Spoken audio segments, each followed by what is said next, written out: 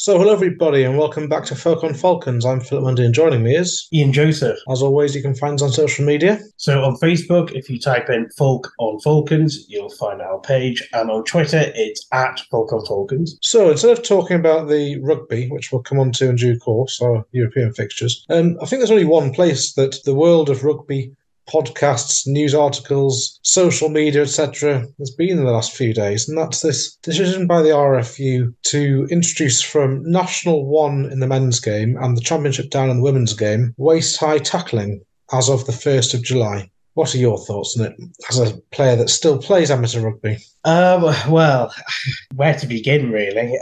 Not only the decision in itself is farcical, it's actually dangerous in the sense of it's dangerous for I think for the future of the sport. It's dangerous for grassroots rugby. It's dangerous at every level of the amateur game because we'll start with the current players. Imagine if you've been playing for goodness knows how many years now, and suddenly you have to completely change the way you play because it will change how you play because you have to suddenly decide when you go into a tackle. You suddenly have to check yourself. You have to double. You have to overthink. You have to sort of think, well, if I go, how far above the waist can I go? If I go an inch above, do I get a penalty against? Do I get a sin bin or something? Is it up to the referee? And of course, that makes it more dangerous because then you stop and how do you go for the knees? And then there's all sorts of concussion issues with tackling at the knees and thighs rather than, say, chest.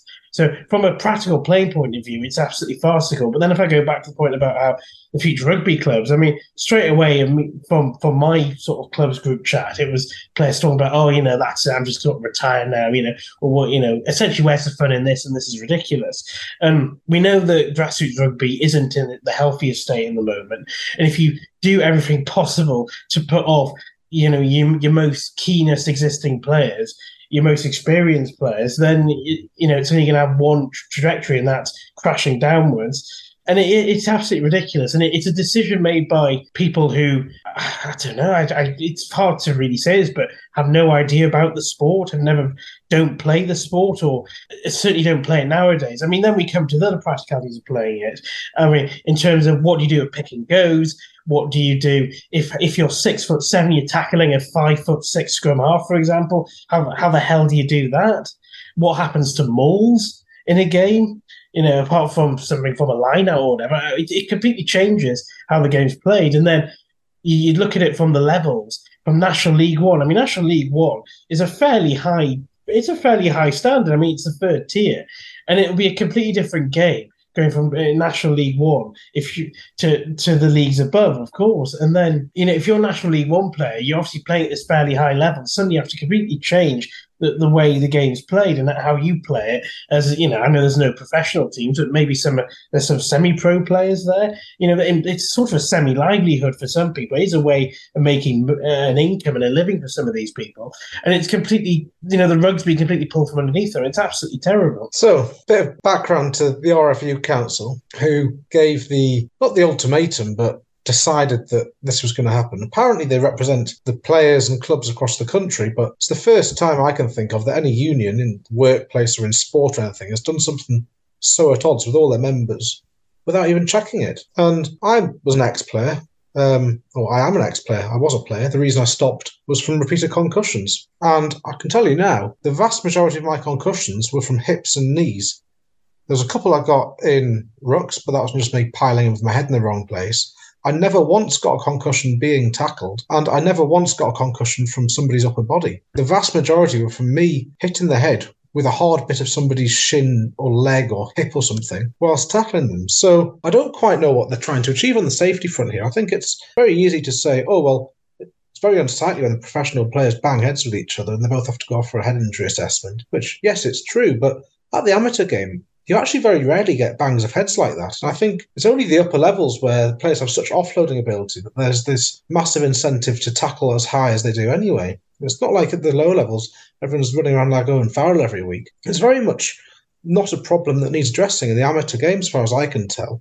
And they're addressing it in the amateur game and leaving it as it is in the professional game. And as you said, it's National 1 downwards. It's a ridiculously high level of rugby. Darlington Mowden Park, National 1. And it's just ridiculous that are you going to say there's no promotion from National 1 into the Championship? Or suddenly the Championship team that gets relegated, the National 1 team that gets promoted, suddenly have to basically learn how to play a completely different... It's absolutely laughable. And I cannot believe that nobody has subjected this to scrutiny, because things like this can't go out without being scrutinised. Then it makes you think, what are all these idiots at the RFU doing? Have none of them put two and two together? Does nobody within the RFU actually go down to their local rugby club and watch games of rugby or play rugby? I just cannot understand it. I mean, this was trialled in the Championship Cup a year or two ago. And I think pretty much the feedback from every player was that concussions was worse, because the point I made, the point you just made there as well, where if you're forced to tackle lower, you have head-on contact with thighs and particularly knees, which does cause more injuries. I mean, imagine your nose going into someone's knee coming up towards your face rather than, say, going to flat on someone's chest, for example. And that's just your nose. Never mind, what can happen to you, the other parts of your head, for example, like your temple. And that championship trial was a failure, which is why they've never done it again. So why is it suddenly, on what evidence, on what grounds is it being imposed on pretty much every single other level, apart from obviously Championship and Premiership in England? And one of the other major concerns I had, we briefly mentioned it before, and I think this is one of the first ones which occurred to me, as well as the sort of knee contact one, was in terms of how the hell a referee is going to manage this. Because how is a referee in a game, and obviously in a fast flowing game, going to tell how high a tackle is above the waist? Will it vary from one referee to the other? I mean, you'll have 10 yellow cards in the first 20 minutes. It's absolutely ridiculous. And then if referees are just going to kind of ignore it, then what's the point? What's the point of causing all this chaos for that? If they are going to enforce it, then you're not going to, you won't get any completed games. And I don't think I've ever played with any player at any team in all the years I've played amateur rugby who've said, "Oh no, this is too dangerous. We have to lower the tackle height." No. Oh, even though I'm an adult, I think this is too dangerous. No, we have to stop this. They're all consenting adults. They all want to play rugby because it is rugby. Yes, and yes, you do get penalised for high tackles, for a genuine high tackle. And we all follow the sport. We all know what a high tackle is. But as consenting adults, why can't we tackle someone chest height? Where's the danger of that? We all consent to that and just leave the game as it is. It's as you say, where's the consultation? And do these people even actually know what sort of rugby is, really? Yeah, you've mentioned an interesting thing there about consenting adults. In the junior game, I could just about kind of understand it in mini rugby, because there is such a size difference between certain children at certain ages. But if you're ever going to try and be a professional rugby player, at what point do you suddenly start tackling people high?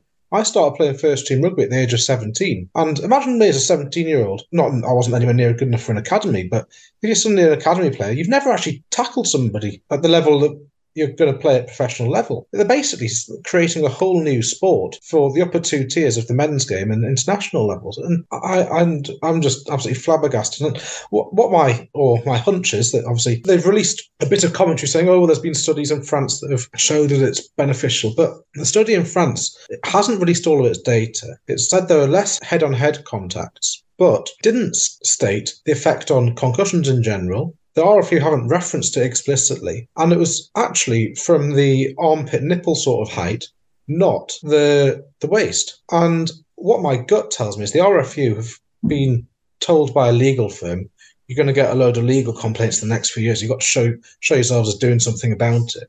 And the reaction to this hasn't been, oh, well, we'll just let everybody know that rugby is a contact sport and there are repercussions and you're all voluntarily taking part in it. No one's forcing you to. It's so that the mothers and fathers of Horatio and Quentin, who are at prep school rugby, don't sue the games teacher for getting a bang on the head, and then 30 or 40 years later say, oh, well, it's rugby's fault, whoever's got a brain problem, whether or not it happened, or they're just covering their arses. There may be a few, but anybody that plays the game or has played the game in recent memories or likes to watch grassroots rugby, I cannot believe that any person seriously asked for this. There might be some people that say, oh, maybe the tackle height should be lowered a bit, but it's just absolutely mad. Yeah, I mean, I made the point about how it's dangerous for the amateur game because of the points we said, but you made a point there about the potentially the professional game, because if you've got let's say this is implemented and it's a few years down the line, obviously you start to get a new batch of young players coming through into academies, and they don't know how to tackle properly. And suddenly they have to almost sort of learn from scratch how to tackle. Surely that's dangerous as well. Or even dangerous, it also produces a lesser quality player. So that obviously affects the highest level of the sport as well. But I think you are probably right in terms of they are just going above and beyond to cover their backs. Like you say, in terms of they don't want to get sued, really. My also sort of cynical hunch is that they want to try and like show rugby as a more kind of inclusive and open sport.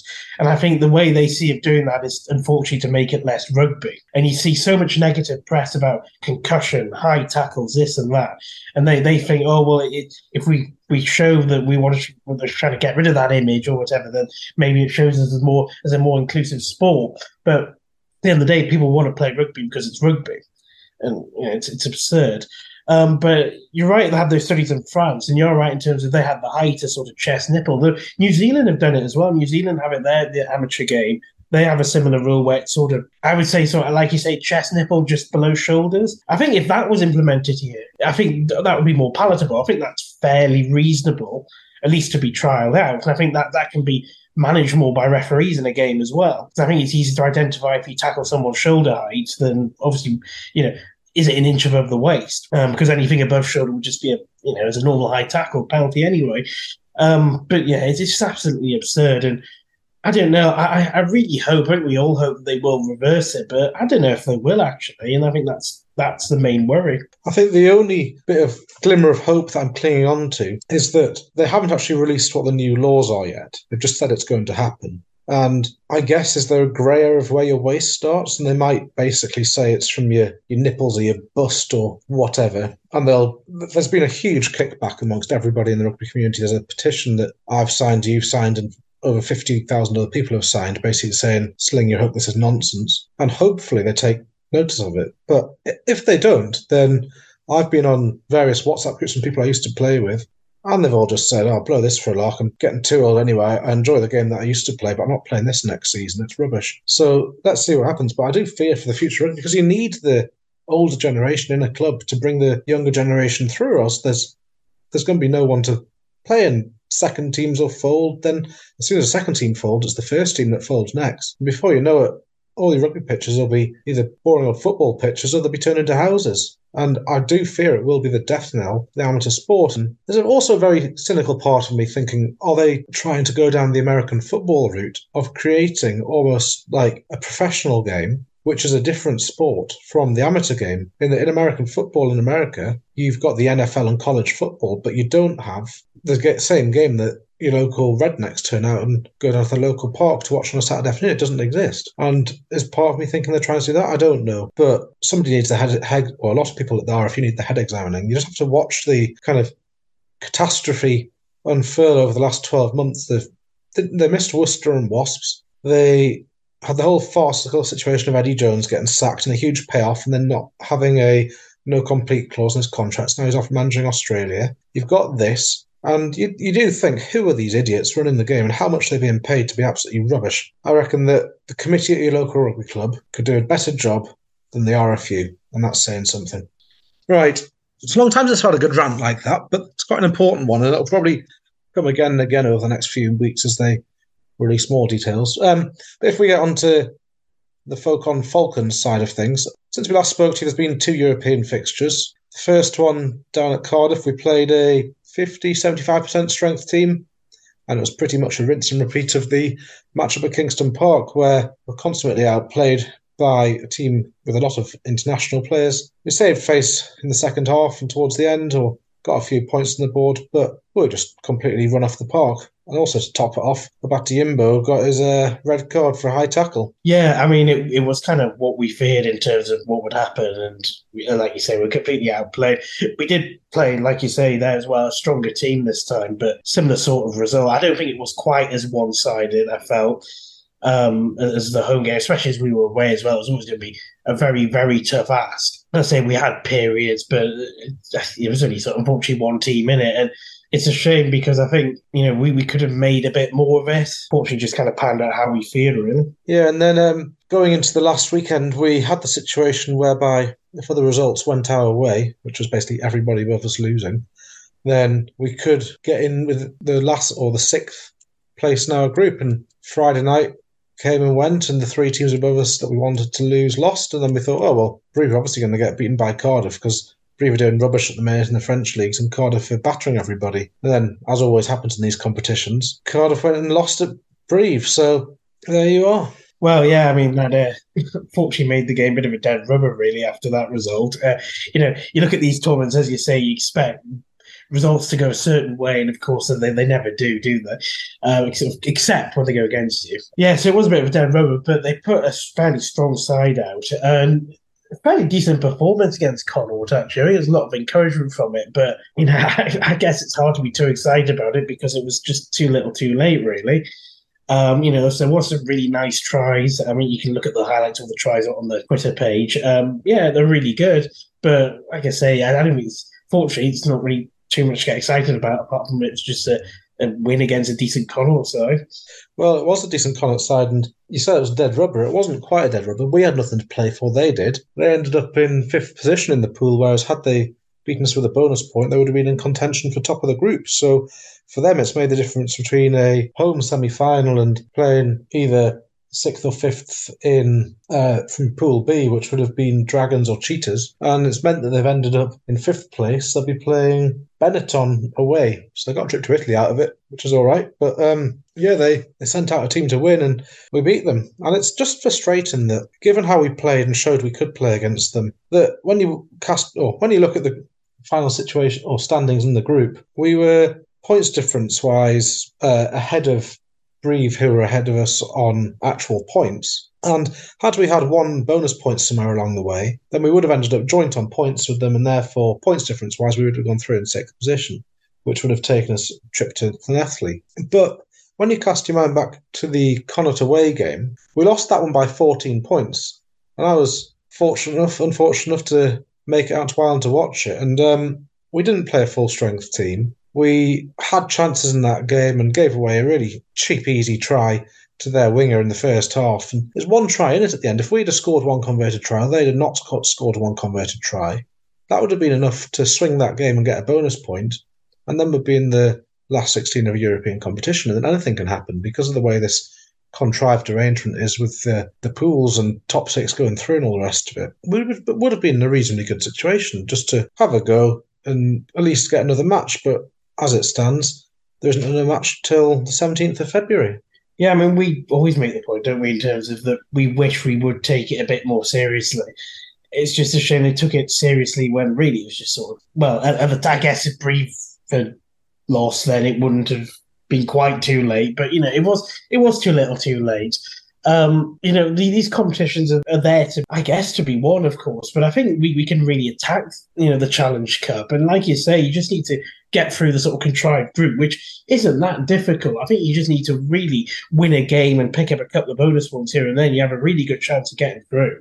I mean, slightly unfortunate we were in the harder group with the more teams, but even so, like you say, a try in it here or there, and we could have been through. And, if you're in the last 16 of a competition, we've shown that on the day, we're actually a decent match for most teams. And I think also, especially if you get a home tie, it brings an extra revenue as well, doesn't it, for the club? So surely it's got to be worth having to go to these competitions. I just think it's another year, another kind of missed opportunity for a bit of a cup run, really, which is, of course, it's a shame. Yeah, it's a bit of a shame what cup rugby's turned into, because I remember it's been 4 or 5 years ago, we got to the semi-finals against Gloucester, and I went to that away game. We didn't play a full strength team there. I think it was the league season that we finished in fourth, so you can kind of forgive it in that respect. But I remember going there, and I went there with my brother, and I remember chatting about how we're going to book our flights to, I think it was Santander was going to be the final. And you think, this could be a good trip. And then you look at the team sheet and you look at the performance we put in, and you just thought, oh, well, not taking it seriously. And the Cups used to be part of the best thing about being a Falcons fan. When we used to go down to Twickenham and they'd play strong teams. And then we watched us get battered one cup final against Gloucester down, where was it? Was it Franklin's Gardens that we went to? Yeah, Franklin's Gardens. Yeah, and we got battered by Gloucester there, and I think we got a consolatory try at the end. But all everybody focuses upon now is the league. And I understand that to an extent because you want to get the Champions Cup rugby. But if you're not actually going to try in the cup competitions, then what's the point in getting into them? Because I remember when we played in the Champions Cup 3-4 years ago, we put out good performances, first of all, against Toulon and Montpellier.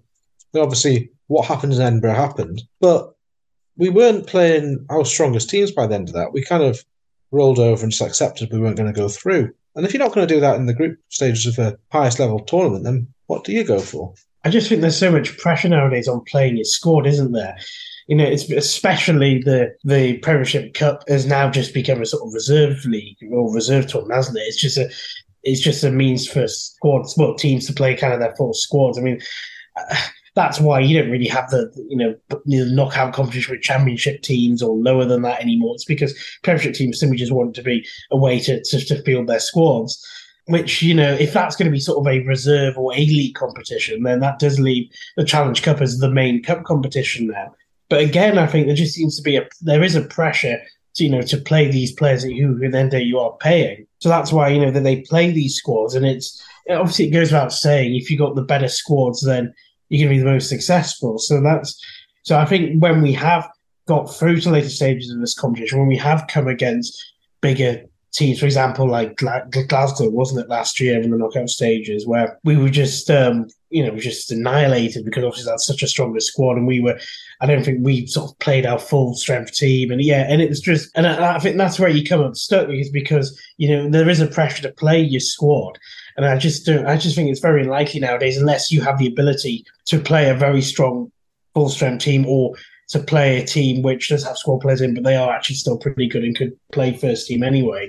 It's always going to be a struggle if that's the line you're going to take. And unfortunately, I think that's a position where we are, is where we have to play these players. I guess they're just, in many ways, the squad just isn't good enough to go all the way in these European Cup competitions when you've got such high quality opposition in them. Yeah, and I guess there is a silver lining that we could have been unfortunate enough to end up playing against a South African team away. That is a realistic possibility because obviously South Africa is now considered part of Europe for some unknown reason, but there you have it again. The geniuses in charge of rugby decided that that's the case. So you've got certain people like Harlequins fans looking at flights to South Africa at the minute. It's the Champions Cup, not ours, but the whole thing is just an absolute mockery. Yeah, I've always thought South Africa's got to be super rugby, hasn't it? It is ridiculous. With that,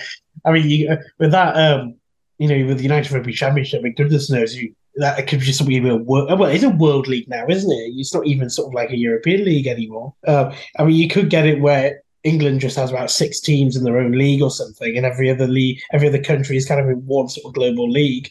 It's absurd, really. I suppose France will hold out, won't it? But it just goes to show, the ridiculous convoluted groups that we had in Challenge Cup, thanks to the inclusion of South African teams. I suppose an away trip to South Africa could be interesting, but it is sort of a bit absurd, really, isn't it? Yeah, and I remember as a boy being in the West Stand and looking up at the TV screen and seeing Leinster versus Leicester on, and people were bothering to watch it and stop behind after the game and watch it on the TV screens with a couple of pints, and you'd look at the grounds there and they'd be absolutely packed full of fans, and you look at them now and people just aren't attending because they think, what's the point? It's a format that nobody understands, or not many people understand unless you bother to look it up, because it's not just a simple group of 4 and you play everyone twice, or it's a straight knockout over 2 legs or something.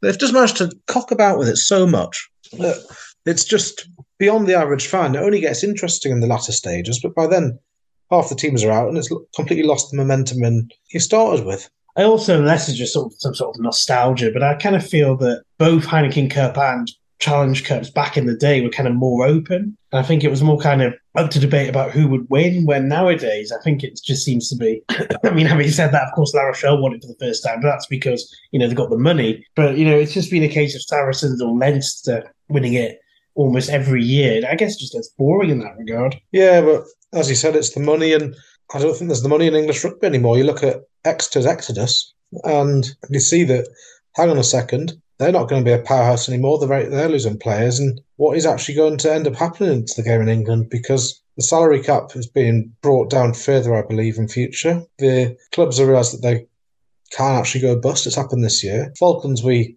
allegedly live within our means. It'll be interesting to see the accounts in 18 months' time when they come out and see whether we're actually managing it. But there just isn't the money in the sport there once was. And unless you go the French route, where it's basically you get a rich benefactor to sponsor you and there's no salary cap for anything, then you will lose the best players and England won't be competitive. And then you think, well, what's actually the point in us scheduling our league fixtures around this? You do wonder what's going to happen in the next 3 or 4 years, or even the next 2 years. If you like we said earlier, Falcons have got players we need to play in these cup competitions. You can't be dual registered and playing one version of rugby for Tynedale Blade in 1 week and then another version for Falcons a week later. I do fear that we're seeing the start of the end, or the middle of the end. I think the start of the end might have started a few years ago. Well, I mean, I've always said actually that the way to go is the French model, where you just desperately hope that someone rich will come and take you over. That's how you get your way to success, because that's how you get success in Europe, is being backed, whether it's by a union or by a rich benefactor. So I know it's you have the boom and bust in France, like you have with Perpignan and Toulon. Well, Toulon to an extent, I suppose. Biarritz, for example. I know you have sort of that. You have boom and bust with more so in France than you do in England. I mean, having said that, of course, Wasps have gone, but it is less prevalent in England. But I still think that's the way to go. The French model has to be in a top-level professional sport. Money is a factor and it's competitive, and you have to be financially competitive. And England just isn't. And all the other issues we've spoken about, and both at home and really England's issues in terms of European competition, it doesn't look very good, unfortunately, in the future. But we'll have to see how it turns out. I suppose can't be trying not to be too doom and gloom, I guess. Well, if you look at the French league, we've said it's basically unlimited money's allowed, and then you look at the other European, the URC, it's franchise based, and they're all sponsored by the union of the country. So you got Scottish, Welsh teams who are funded by the RFUs of those countries. The same in Ireland. And then Italy, I'm not actually too sure on the funding model there, but it wouldn't surprise me if it's once again funded by the unions themselves. And then you think, well, no wonder the Leinster win it every year when they're getting funded by the Irish RFU like the way they are. Right, so bit of a funny episode this week. Odd one again, because I'm not going to bother doing a roundup of the Premiership because nothing happened. Europe can't be bothered. We're out. That's all we need to know. In the local leagues, a lot of matches didn't happen. There's very few that were played, probably because of frozen pitches. North, I think a number of leagues had them as a gap weekend. So Blaydon lost to Fyle, 12 points to 31. Alnwick beat Doncaster, 27 points to 20, which puts them back into second place in Regional 1 North East. Regional 2 North, Penrith gets Score of the Week with a 92 points to 20 win over Keswick. The only game to happen in Durham Northumberland 1 was Medicals beating Acklam. Durham and Northumberland 2, only one game occurred, Redcar beating Barnard Castle, and there were no games in Durham Northumberland Division 3. So that rounds up quite an odd week for the podcast, but we'll speak to you again in the next few weeks, hopefully with something a bit different. So goodbye from me. Bye, everyone.